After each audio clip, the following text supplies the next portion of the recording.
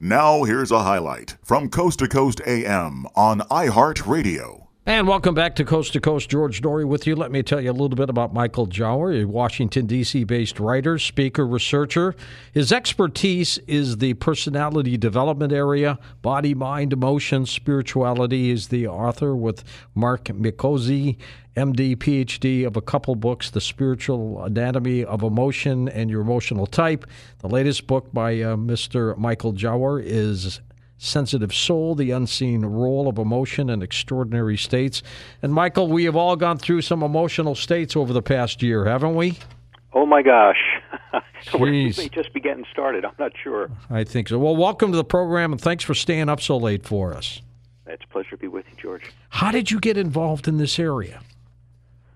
Well, in a completely unlikely way, looking back about 25 years, I would have never guessed that I've gotten into researching and writing about the subject I have. It really got started when I was in the mid-1990s working in the commercial real estate industry and researching something called sick building syndrome, which is primarily office buildings, sometimes residential buildings where people are in the buildings, they don't feel well, they get kind of cold and flu-type symptoms, and when they're outside of the buildings, they feel much better. So the buildings seem to be the culprit. The question is why? And working with an association of building owners and managers, I was tasked with working with folks with the U.S. Environmental Protection Agency to develop guidance to prevent sick buildings and keep people well, and then sort of develop protocols for what you do if you're a building manager or engineer and there is something like this, a situation like this. And I started speaking with a variety of people, obviously the building managers and engineers to begin with, but ultimately the building occupants and folks who were sidelined because of these symptoms. And they told me that in many cases they had been sensitive to various things in their environment years before, which raised the question just what might be going on here. Is the building ultimately the problem, or could it be an interaction between the building and the person? And I became aware as people started to confide in me in a couple of more esoteric conditions.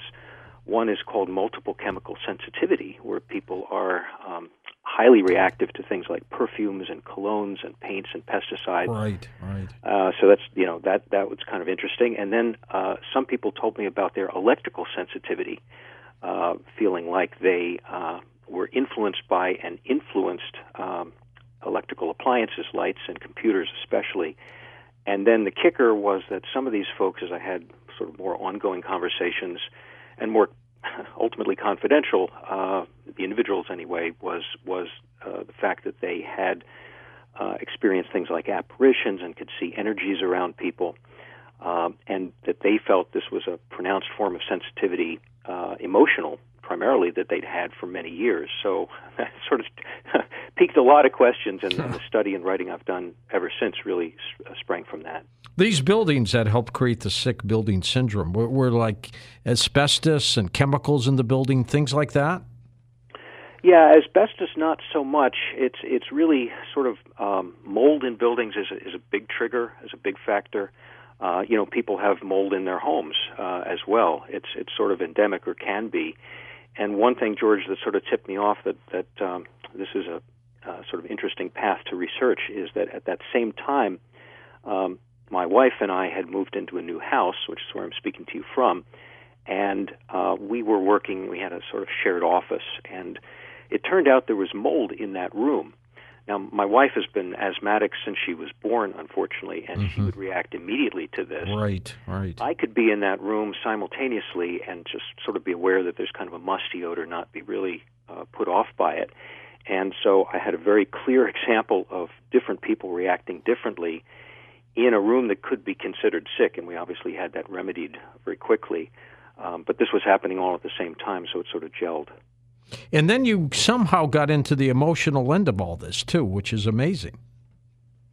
Yeah, I became convinced, and am convinced, and have written about this extensively, that sensitivity, when you consider that term, there's a physical side to it where people are, allergic in many cases. I think migraine is a good example of physical sensitivities, but simultaneously emotional sensitivities, and allergy and migraine are probably good examples of that.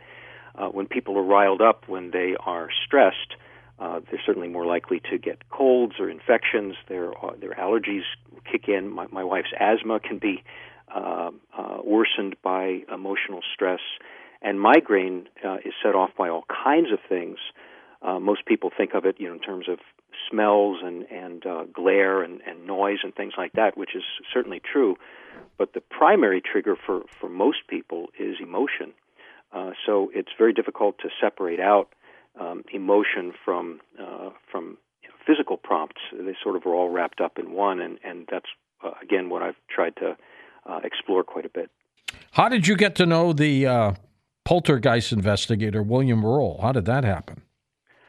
That also sprang, interestingly enough, from my work on indoor air quality. I was, again, this is back in the probably mid to late 1990s, getting interested in these subjects.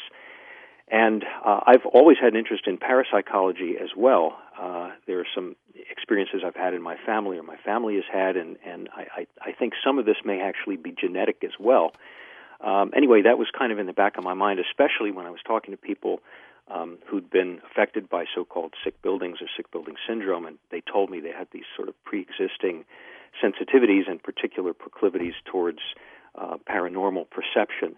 And I was speaking at a small conference on indoor air quality in the Atlanta area, and I remembered that Bill Roll, who was a renowned and still, very noteworthy poltergeist investigator, was in the Atlanta region. So I sent him a letter or called him up, and he very graciously agreed to meet with me.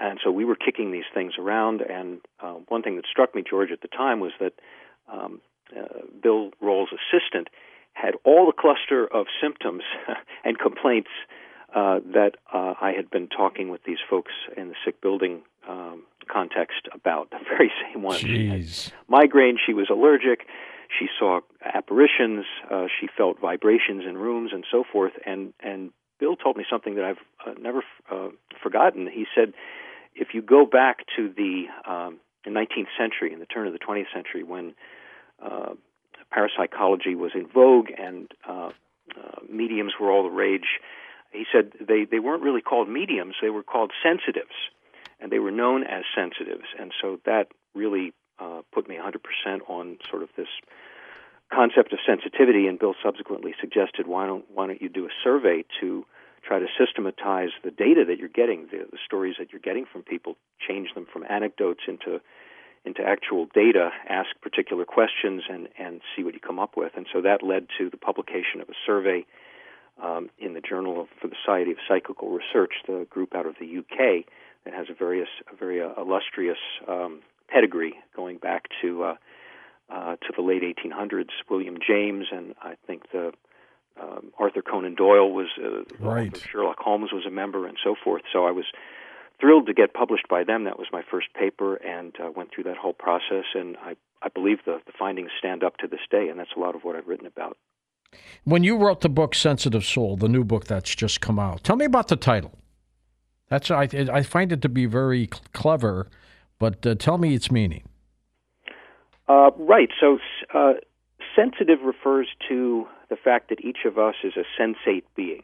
We have to be sensitive to make sense out of our environment. Mm-hmm. Our senses and emotions provide a key to that. Emotions tell us how we're feeling, how we are in any given environment. Is this relationship right or wrong for me? So sensitivity is, again, both physical and emotional, and kind of orients us as individuals. Soul refers to our spiritual capacity, which I also argue is very much tied to emotion, to feeling. The feelings we have for one another, for our pets, for nature, for things that are going on in the world. You mentioned, recent events. Everybody gets riled up over those.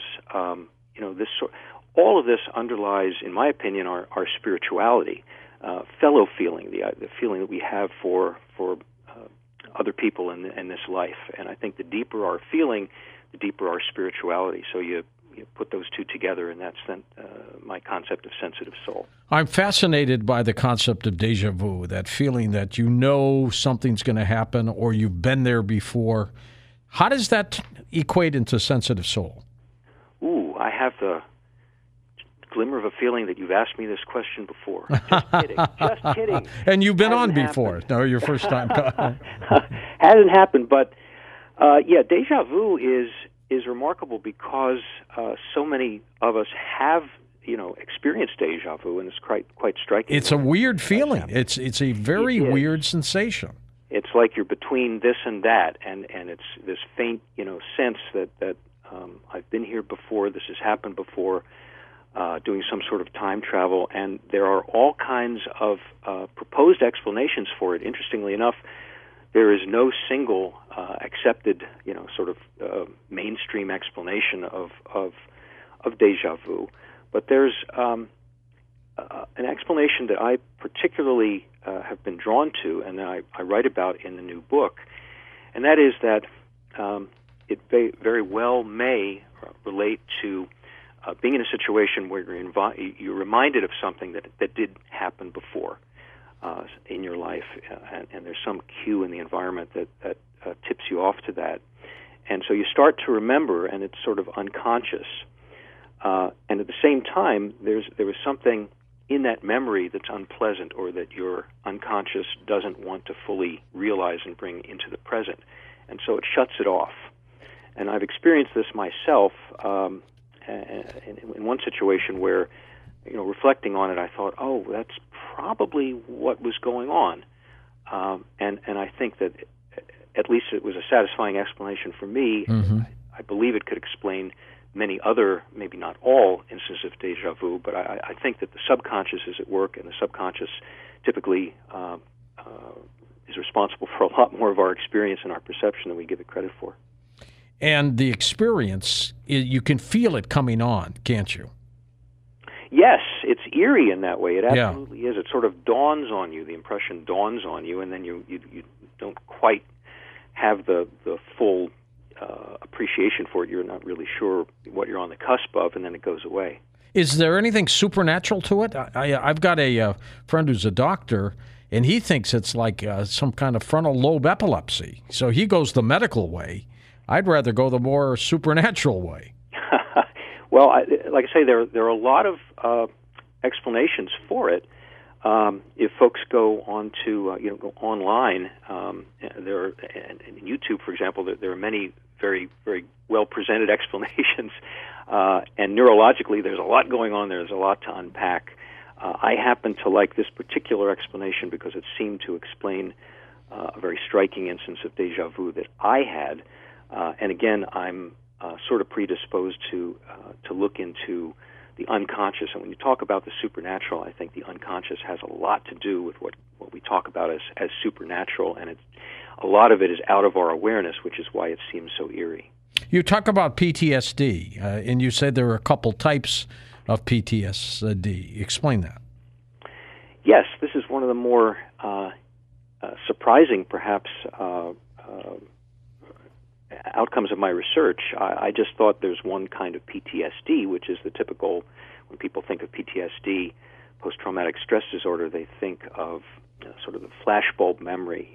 There's a veteran of Vietnam or Iraq and right, Afghanistan, all that. Afghanistan, and of course, people that have gone through a natural disaster or some sort of trauma where someone has threatened them as life-threatening emergency, and again, something in the environment, almost like deja vu. There's something in the environment that triggers this recollection, and it could be a car backfiring, and the person feels like they're back on the battlefield. Right, exactly. And all of the smells, all the sights, all the sound, all the fears come rushing back, and they're overwhelmed, and they can't tell left from right, and that's the flashbulb form of PTSD.